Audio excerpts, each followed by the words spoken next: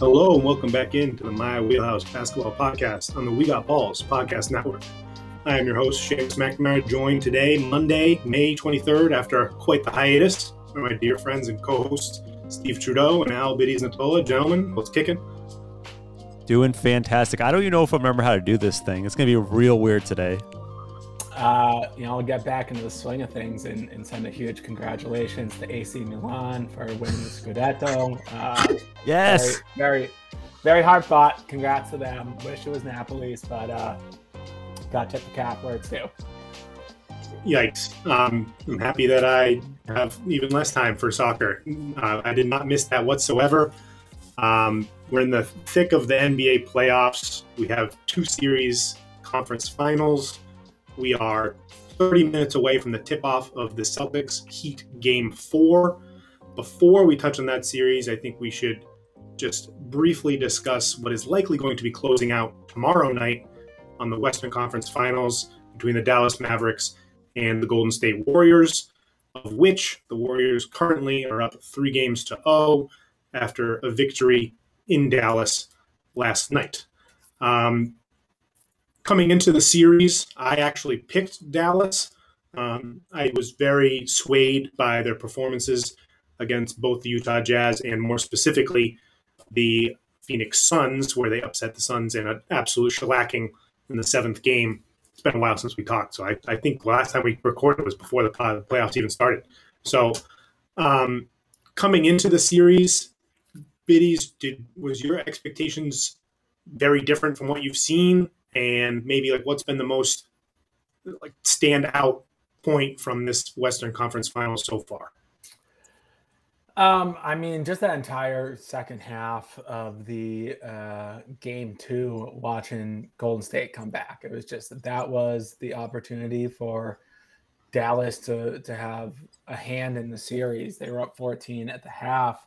I had a bet on the game where I had it was multiple legs to it, and it was like Dallas plus 12.5. I was getting nervous, or I was down on myself for not being more confident in Dallas. And by the end of the game, I was thanking the good Lord that I had all 12.5 of those points. It swung so quickly, and that was their opportunity to have control over the series. Warriors were my pick coming into the playoffs to come out of the West, and yeah, so I had the Warriors going into it, but I did not think it was going to be a sweep. I still think that Dallas will at least avoid the full sweep. And gentlemen, get a little gentleman. Get a gentleman. Yeah, gentlemanly. It's I feel bad. The reason that I was so high, and I think at playoff start, I also had the Warriors making it to the finals. And I just kind of flip-flopped based off of the performance that I've seen from the role players on both teams leading into the Western Conference Finals matchup. And I think that that's been the biggest storyline for me of this 3-0 predicament that Dallas is in, especially in the Phoenix series. They were able to separate themselves purely based on the outstanding play of Dorian Finney-Smith, of Maxi Kleber, of Reggie Bullock, and then of the secondary roles that were played individually by both Jalen Brunson and Spencer Dinwiddie at times. But what's changed now is those first 3 guys or 4 guys that I've mentioned that depend on Luka for their offense just can't hit the side of the barn. We saw in Game 3 that Kleber and Bullock, they combined for 0 of 16 or something like that. And these were guys that previously in the playoffs, I think Kleber had an 8 3-pointer game. And it's not that his looks have changed in terms of the shots that he's getting. The diet in terms of their shot chart is still looking pretty nice if you just look in terms of percentage of shots that are guarded, percentage of shots that are open, are considered by shot quality or whatever you want to look at. But it's just been a make and miss league, and they've got the brunt of it where maybe I was bested by the opposite end of the spectrum watching in Phoenix where these guys couldn't miss. But if you look at just like the heat maps for both teams, I mean, Golden State is all green and the only thing that's green for Dallas is like around the hoop. Um, Steve, I don't know if you watched a ton of it. Are you just thinking about the framework of like the discussion of Luka being like the young pup that's coming to the scene? He's getting a lot of attention as probably a top 5 guy. How do you think a possible sweep, which whether it happens or it doesn't, maybe they lose in 5, does that impact how he's viewed league wide moving forward? And from what you've seen so far, what have you thought of Luka's performance in the Western Conference Final? I mean, Luka's been great all playoffs, so I really can't hate on him too much. I don't think that people will look at Luka differently because I think the general public looks at this roster and they don't see like that superstar next to him. Like if you look at the flip side of this in Golden State, we all know Steph Curry, Draymond Green, Klay Thompson, and then obviously Jordan Poole's joined the party and Wiggins. And you look at the Mavericks and you got Dorian Finney-Smith. So I don't think the public's going to hate on Luka. I think the general consensus is like he has no help. And I think that he's proven that he can carry a team in this playoffs, which is a good thing. But going forward, you have some pieces that you can build around, but obviously they need to do a lot more work in the offseason to help him out. I don't think you can't fault Luka too much for the predicament they're in right now. I am curious though, like I've heard this week at least some criticism of Luka in that he doesn't really make quote unquote like the players around him better. Like if you think of like a LeBron type guy, he's more of a facilitator. He makes players around him better. But Luka's kind of like a Kobe mentality. I'm gonna get mine and like attack, get buckets. And I don't know if you agree with that philosophy or what's been thrown around there, like on the mainstream like sports talk. Nah, I think Luka is very LeBron like, except for on the defensive end, which is showing up here. But it's just like he just doesn't have the guys to play with. He's still making a lot of plays for those guys, finding open shooters. And I think in hindsight, it's like we're just gonna look at it as more of Luka beat Phoenix because he's Luka, and Phoenix imploded a little bit, but then when they came to Golden State just has the pedigree. They're a deeper team than Dallas is, and I think Phoenix just like I don't know. I think there's a whole Phoenix story of like an implosion that happened there, Chris Paul curse, whatever that helped Dallas get over that hump. But it's almost a case of LeBron 07 just around earlier, where it's like Luka carried the team a little bit, but then when they ran into the big boys, they kind of got stomped out. Yeah, I think the discourse of it being he has no help is like a little incorrect. And I think it's just because these guys that, as I said earlier, were red hot coming into the series are all of a sudden ice cold. I agree that Luka, he doesn't have a legitimate number 2, but I think what he's proving is he can facilitate an offense unto himself, a la LeBron in 2007 or at any point in his career, basically, that if he's just surrounded by good shooting and above average defense, that can make the long haul as long as his teammates do the job. So we're seeing his teammates not do their job, and they're failing to complete the good offense that Luka is facilitating, and that's why they're falling short. But I mean, if you look at Luka himself, he's doing like 34, 8, and 5, and he should easily be averaging 9, 10, 11 assists a game in this series. And if it was based on the previous series, that's kind of what bore out statistically. What is a little weird is if you look into on-off data, which has all types of noise, and depending on when you're looking at it, it can be incredibly incorrect. But they've actually been a positive with Luka off the court. That's a framework that has often followed guys like DeMar DeRozan through their career. And I think that speaks more to Jalen Brunson and Dinwiddie in this series and their ability to keep afloat on offense against a Warriors also second lineup. Who are Luka's minutes matching up against? Right. If you're getting the top guys, the best of the best. And just like if you did this series like gym class style of picking players, like obviously, I mean, I would pick Luka. I mean, number 1 based on talent, I might go Steph with the pedigree. But if you're just picking like guys, how many of like top 7, 8, 9, 10 players in this series are on Golden State. It's just a lot better of a team. And Golden State looked a little shaky against Memphis, which was somewhat unexpected. But Memphis is really good though. Like we gotta give them credit. Memphis looked a little bit shaky against Minnesota though. So it's just kind of been like weird calibrations. I don't know. It was just like an odd Western playoffs. I'm shocked by the Suns. On the East, like it's almost like you expected the big battles in the East, and just like you knew that Bucks Celtics was going to be a good one. The Celtics happened to come out. Heat Sixers like might have turned out differently if Embiid didn't get hurt, but just like you knew that like that 1 versus 4 was going to be a solid matchup. Whereas like in the West, it's just kind of been a weird series of events, and even go back to Dallas's first series where Luka was out, and of course Utah blew it because they're Utah. Yeah, and I think that's why it's when I said in the beginning, this series specifically has been a story about the other guys. I think you can say that as a microcosm for the playoffs as a whole. I mean, we've seen some of the best games ever played from Kevin Looney. Those are probably his 2 best games he's ever played in his career in terms of game 1 and game 2. And going back to the Memphis series, those are some of his better games up to that point as well.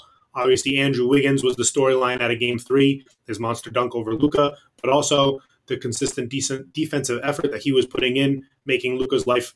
I mean, Luka still had 30-something, 40 or whatever, but you could tell that he's making him work for it, and his defensive effort is legitimate, and he's filling his role very, very admirably and very, very well, fitting in, hitting shots, playing strong defense. You spoke on Jordan Poole being the spark plug, third splash brother.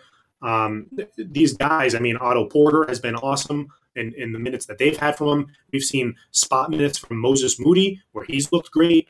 Kuminga hasn't really sparked in this series, but he's had moments in the earlier series that they played. So I think each series, and especially this one, I think the storyline bears out that it's support pieces from both rosters are what is reflecting in the 3-0 shakeout. And I think that Dallas has to have a game where they shoot 60%. I mean, they had a bunch of them in the previous series. That game hasn't really happened yet. I think it's gotta happen tomorrow. But no team's ever come back from 3-0. I think everyone knows that it's going to be Warriors in the finals, and it should be interesting to discuss who their opponent could be on the other side. Do you think that the Warriors are going to have their way with whoever their opponent is, or do you think that they are beatable? Because they look pretty like unstoppable at this moment. I mean, the Warriors are beatable, like especially, and I hate to say it as a Celtics fan, but just like if they're going up against Miami, like and we're going to get into this more when we talk about this series, but just like the Warriors kind of for their entire run have been a little careless with the ball. Like ball security has Miami never would been there. Feast on that. And we see what Miami's doing in Boston. That's how they won 2 games, was 2 incredible stretches of just taking the ball away from the other team. So I don't think against I think Miami has a recipe that could really frustrate Golden State. I think the Celtics, like if we are doing that gym class guy for guy, like I think the Celtics are pretty even talent-wise with Golden State. It's really, I think that, I mean, before this series, I thought that the most consistent and strongest team coming into the Western Conference and Eastern Conference Finals was the Boston Celtics. And I think that we saw a lot of spotty and a lot of inconsistent play, especially offensively from the Warriors, where lineups earlier in the playoffs where they have that pool party lineup, that lineup fell off the face of a cliff in the Memphis series, and they really, really were running into a wall. We still really haven't seen positive impact Clay. I mean, he shows up possession to possession, but in the entirety of a game, he's probably been one of their weaker lead players. So I don't want to be colored too blindly by a performance that they're really making out very, very well from other teams, not making shots that they've been making all playoffs. But where I think that they do benefit in a matchup for whoever they're going to play in the other round is that it's clear they're probably going to clean up in either 4 games or 5 games. And I think that we can tell that the Miami Celtics series is probably going to go at least 6, maybe 7. And especially if it is Boston that ends up coming out, they're going to be coming off of 2 arduous, hard, intense series back to back, and they're going to be wiped out. We're seeing the bodies that are being called out of games, that are missing games, that are being out of the game halfway through a game in terms of Jimmy Butler and other guys. And I think that those injuries and just the miles that's being put on these players could shake out at the end of the road versus a team with the Warriors that has already made that distance. They know what comes into the marathon of being there at the end. The Boston Celtics have an awesome playoff resume in the last 6 years, but they haven't yet reached the pinnacle of getting to the NBA Finals. So that's not an experience, that check mark that they have on their map. But let's jump to that side. I think this series has been incredibly interesting, and I'm not going to discredit the Miami Heat because they've obviously played very, very well. They've capitalized when they need to capitalize, and they've played way, way harder and more consistently than the Boston Celtics. But to me, the series is all about Boston. It's all about Boston. Of course. It's when Boston's winning, it's because they're playing well, and when it's losing, it's because they're shooting themselves in the foot. I hate this. I hate this talk completely, because whenever the Celtics do bad, it's because the Celtics are making mistakes. Not that Miami's really good. Not that Miami's really good. No, Miami is really good, and they're doing a good job at capitalizing on Boston making errors. But Boston is making uncharacteristic, cruddy turnovers. They're crumbling under pressure of physical contact. Yes, that's that's Miami, though. Yes, I know that's good. Like Miami's doing a good job. Like Miami so far has played, they've played well in terms of how they're supposed to be playing. I just think that more minutes than not, Boston has outplayed Miami. It's just that their lows have been so gross and so ugly, and Miami has obliterated them in those moments. I mean, the very popular headline is 10 of 12 quarters, Boston has won. I understand that it doesn't matter. It's about winning games, not winning quarters. I'm not trying to use that as like a morale lifter. I'm trying to use it as a headlining topic to discuss that for the large part of the basketball that has been played in these 3 games, Boston has outplayed Miami. So it's if Jaylen Brown isn't dribbling it off his foot and handing the ball off to Victor Oladipo like Oladipo's the running back on his football team, if Jason Tatum isn't passing the ball, a chest pass, like he's doing a passing drill with Jimmy Butler and just giving the ball, if their closeouts aren't getting sloppy in the third quarter of game 1 or in the first quarter because they're lazy and they think that they've won something over the team after blowing them out in Miami, I just think we've seen how the Celtics play when they play to their average and to their positive side, and it's clearly superior to the Miami Heat. And we've seen how they play when they play terrible, and Miami's great at taking advantage of it. Biddy, I know you want to get in, but just really quick, like if your excuse is that the Celtics at times have mental lapses and they don't play like to their pinnacle at all times, then they're not a championship team. It's a hard stop, because you can't have that mentality and expect to win a championship.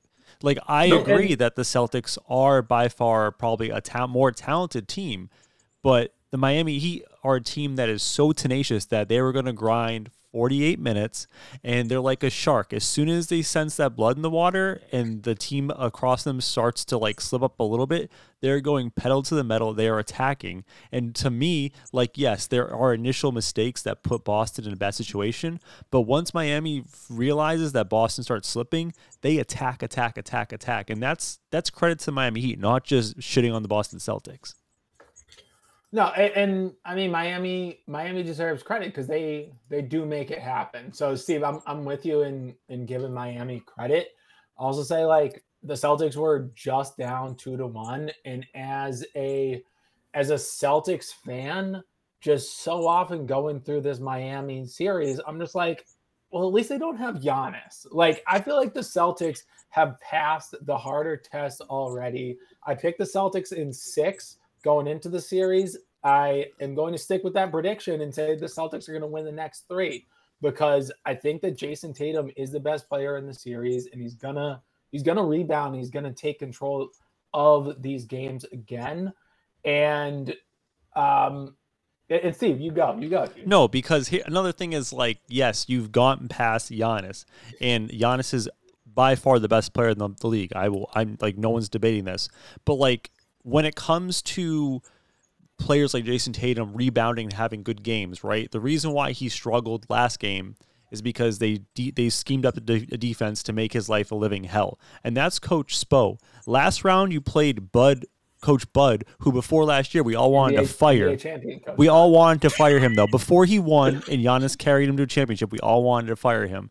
Like, this is a different animal in Miami. So to say, like, but it's not a coach's league. It's a stars league. And that's the truth of how this game works. And just like Butler, if he's playing on a bad leg, I mean, injuries are out the door because both teams are banged up. So I'm not gonna say one team has an advantage. I'm not gonna say one team should be looking forward to, like when Marcus Smart comes back and the entire Celtics are on the floor, it'll be different.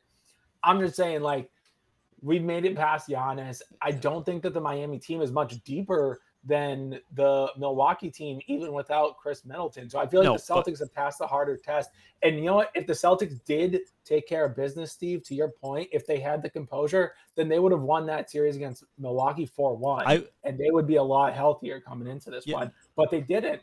But they were down 2-1, and I believe them. Okay, but I understand it's not a coach's league. My overall point is that Coach Bud, from game 1 to game 7, stuck with the same strategy defensively. We're going to clog the paint, give up all the threes in the world. He is not an innovator as far as like changing things up. And yes, Jason Tatum had a bad game in game 3. I expect him to rebound in game 4, but they are going to keep throwing different looks and different things to fluster and irritate Tatum. Where was Coach Spo when the Celtics were kicking their asses up and down the floor game 2? You didn't feel like winning that one. At some point, you have to throw in the white towel like that. That was out of hand. I agree. Obviously, Spo is a million times over a superior coach than Bud, but his adjustments only go so far. The Celtics are still getting whatever shot they want in all 3 games. They're shooting fantastic from the 3. And it's because they're getting a lot of open looks when their offense is flowing the way it's supposed to be flowing, the way that it's been flowing since the end of December. It's not even flowing. It's like, can they actually start the offense? Right. And the other thing is the difference in the series in why I think the major X factors moving forward are Bam Adebayo and Rob Williams. And I think that what we saw early in game 1 and in the successes that the Celtics have had throughout is that both Jalen and Tatum can get to the paint whenever they want. And whether they're finishing through contact or whether they're kicking to the perimeter, they're generating such positive offense that it's motivating good shots across the board. And the effect that Rob has on that as the vertical threat under the hoop when the defense is collapsing on that star driver, whether it be Jalen or Tatum, getting to the paint, is much, much more dynamic than either Horford or Grant or whatever it is, that it sags defenders off our shooters in the corners and gives those guys that much more space. And if they don't sag off, it gives the best lob threat in the league space at the rim to be a potent finisher. And why Bam, adversely, is an X factor is games 1 and 2, where the Bam we've seen throughout the playoffs, which was befuddling and unusual and not the Bam we saw most of the regular season and not the Bam that we've seen in playoffs past, especially against the Boston Celtics, thinking back to most notably his bubble series where he abused the Celtics. So we've seen one game where both Bam and Rob play, and the evidence was that it was looking pretty good for Rob in terms of how he was impacting the game, how he was restricting the Miami Heat's offense, and their attentiveness was clearly heightened, even thinking about approaching the paint. So I'm going to be curious if this was a turning point in game 3 for Bam in terms of his newfound aggressiveness, in terms of his ability to imprint his game offensively. His grabbing and going was something that he should have been doing all throughout in terms of pushing the tempo himself. I give Kyle Lowry a lot of credit in terms of forcing the issue tempo-wise, and I think that bleeds over into Bam very, very well. So I'm very interested to see if in Game 4 and throughout the rest of the series, I don't know if this expended effort, maybe this expended offensive aggression from Bam continues even with meeting what the dynamicism of Rob is on the other end of the floor. I think that matchup and how those two players impact their individual teams is going to be the storyline for how this series shakes out, outside of just the Celtics not making mistakes. I think Bam's just shook, like just straight up, because he feasted on in those first two games against Philly with no Embiid. And when Embiid came back, even Embiid like at 70% of himself, like he just was not aggressive. He was not looking to get a shot and attack the rim. When Time Lord's there, he's obviously scared of Time Lord as well, and he does not want to be aggressive, does not want to attack. As soon as Time Lord's out, All-Star Bam's back. So, like, I just think there's something about him, like, mentally right now in the playoffs where he just is not being aggressive when he's matched up against a premier defender in the paint. And if Time Lord's going to be there the rest of the series, I'm worried that Bam's going to regress back to this, like, kind of tentative self that he's been the past, I don't know, 4 or 5 games. I think even at his best, like, he's a guy who wins you a game. He's a guy who wins you situational crunch time basketball. But Jimmy Butler is the guy who wins you the series. And so I feel like Bam is, like, I know that it's so obvious to say, but just like, yeah, I think Jason Tatum and Jimmy Butler are the two X factors in the series. You go as far as your best guys take you. But they need Bam. They need Bam to win the series. I feel like both teams have proven, more so Miami than Boston, but both teams have proven that they can succeed and win out a game even without Jimmy or Tatum playing well. And I just think that, to me, the Miami Heat have built an identity all season long of succeeding even without having guys. And what we saw from specifically last series against the Milwaukee Bucks in Boston's case is Boston was more adept and more capable of succeeding with guys out than Milwaukee was. And I think that's where it speaks a lot to Spo's performance, his ability to get the best out of guys that are number 8, 9, 10 on the bench who need to step up and be number 5, 6, 7 in a rotation with guys out. But I just think that the secondary play of Bam, he needs to be able to support the Heat in a way offensively that it was clear how important it was and crucial it was when he had his 30-point outburst in Game 3. And it's almost like in Game 1, that seemed more less reliable of a successful performance in terms of a Heat win than it did in Game 3, where it was Bam is playing well, the Celtics make mistakes, but this seems more repeatable almost because of how well Bam playing, even though Jimmy wasn't there for the entire second half. I mean, the game, like their offense, their half-court offense did not look good in games 1 and 2 unless it was Butler scoring, and Butler scores harder in points. Oh my God. God. Bam stepping up was huge for them. But that was a 25-point lead in Game 3 that they just kind of ended up beating the clock on because it came down to 6 at the end. Like, I know you guys were shitting on Tyler Hero earlier today, our text string. Well, you weren't. Seamus I was shitting on Tyler Seamus Hero. Literally said, "Oh, it's too bad for the Celtics. Tyler Hero's missing because that would have helped him, the Celtics, if Tyler Hero was playing." I think that's a legitimate headline. All right, let me just finish. So, like, I think Biddy's made a great point. Is like when they get into half court sets, like it's Jimmy buckets. That's it. They got no one else has anything for them. And I understand Tyler Hero has been atrocious in this series, but he is a guy at least that can go get you a bucket. Like, even if he's struggling now, there's always the chance that the next game is the game that he blows up for 25, 30 points and snaps out of this because he's super talented. And if he's not there and you have Butler with like his knee inflammation, I don't know if it comes down to the crunch time and they need to match Tatum bucket for bucket, I don't like. It's just Butler, and he's hobbled right now, and it's a really bad look to be missing Tyler Hero at this moment. Right. That's what I said over text for the listeners was Hero came in, and he was the microwave in the first half of that Game 1, and without that, it might have made it too big of a gap for Miami to come back on. So I already think Hero has been huge to get Miami the 1-0 lead at home. If Boston wins first game in Miami, we're looking at a lot different of a series. So I feel like Hero has made the impact. Defensively, he's not a good player. He's never going to be a good player. He's skinny. And he's also had a few calls go against him that were questionable as well, so that doesn't help. But he fouled with his chest. He fouled him with his chest.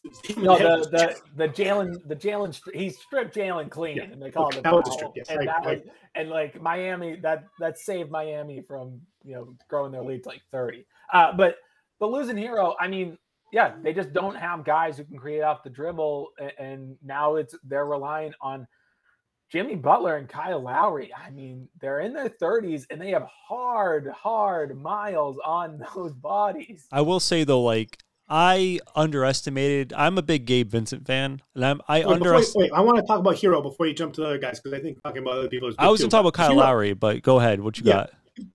So Hero had his outburst in game 1 where he had 14 in the first half, and a lot of his buckets were from the mid-range where the Celtics were yielding those shots to him because that's the shot diet that the Celtics give up. They restrict the three-point line and they intimidate in the rim. They want to give up mid-range shots. And even at that point, it's still a smothering defense that you need to make tough jumpers. So he's been good from the mid-range. He's like shooting 50% from the mid-range, but he's 1 for 14 from the 3 in the series, and he is not going to the hoop.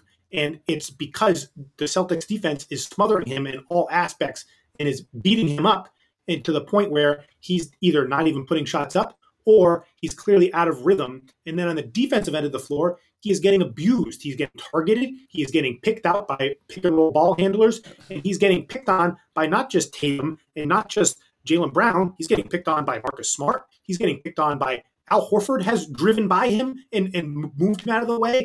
Peyton Pritchard has bodied him and scored on him in the post. Like saying Pritchard has outplayed him. Baby.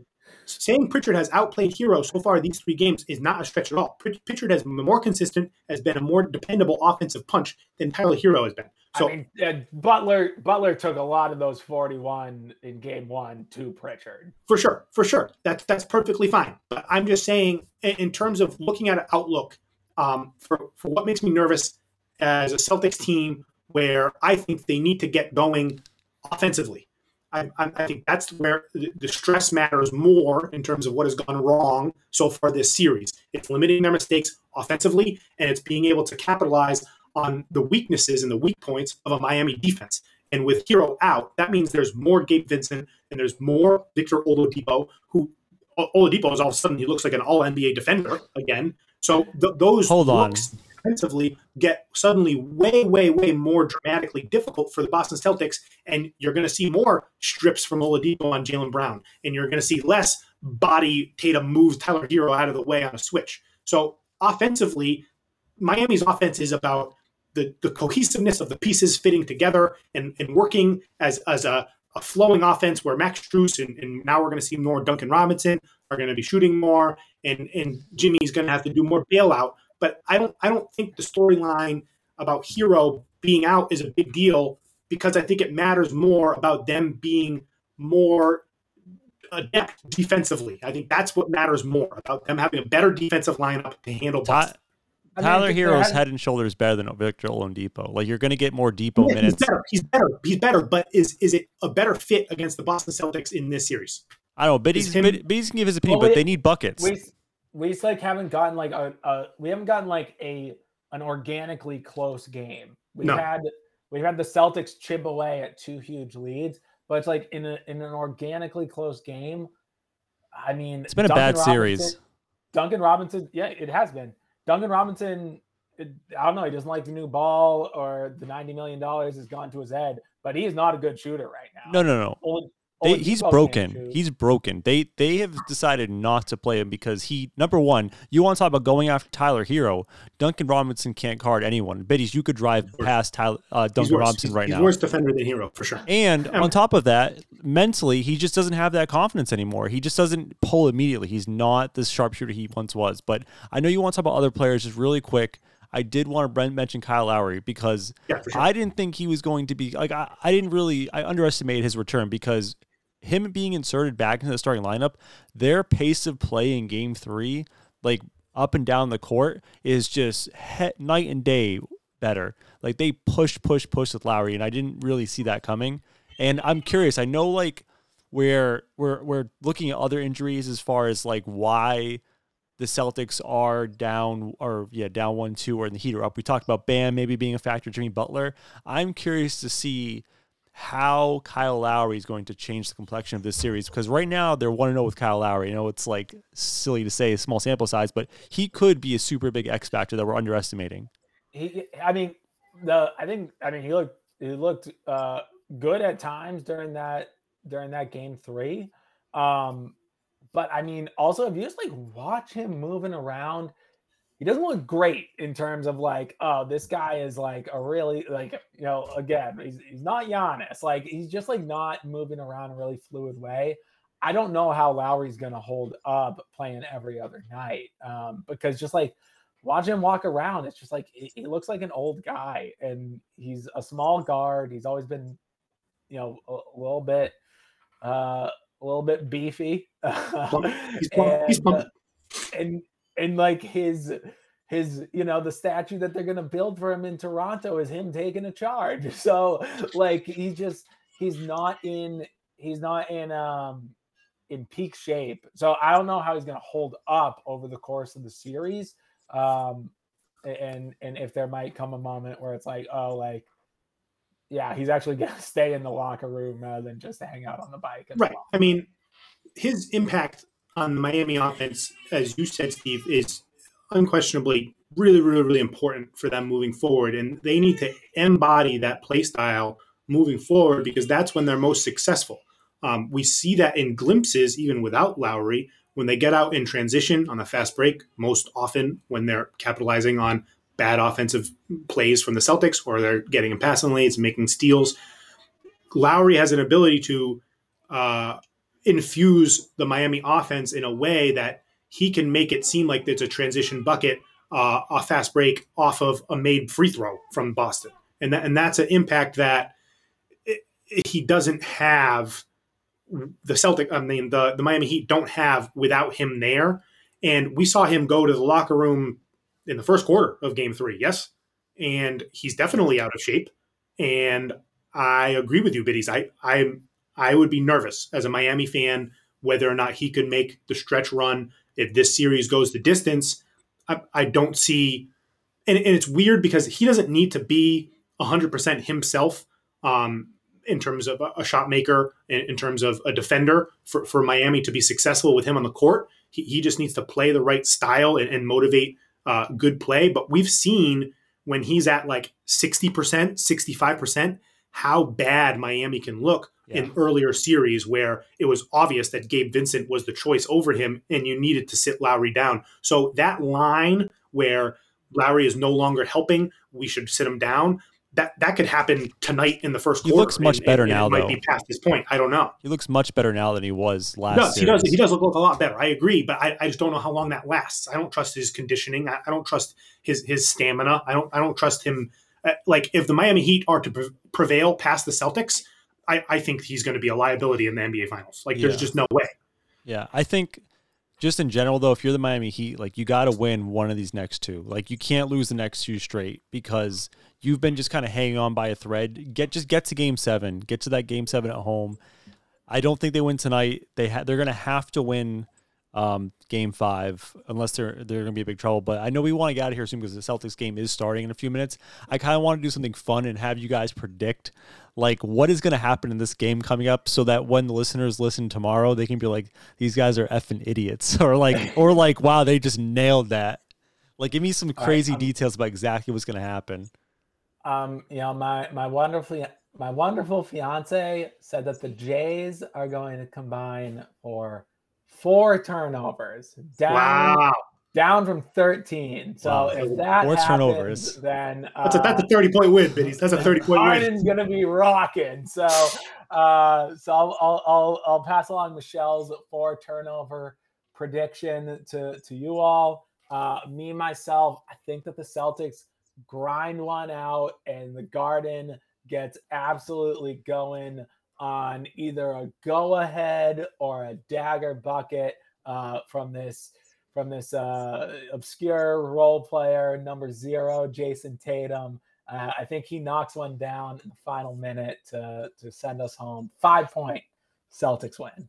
I'm expecting Like a big that. bounce back game from Tatum. We've seen him bounce back from terrible performances as early as last series against Milwaukee. I'm expecting a bounce back performance from him as Rob and Bam tip the ball in front of us.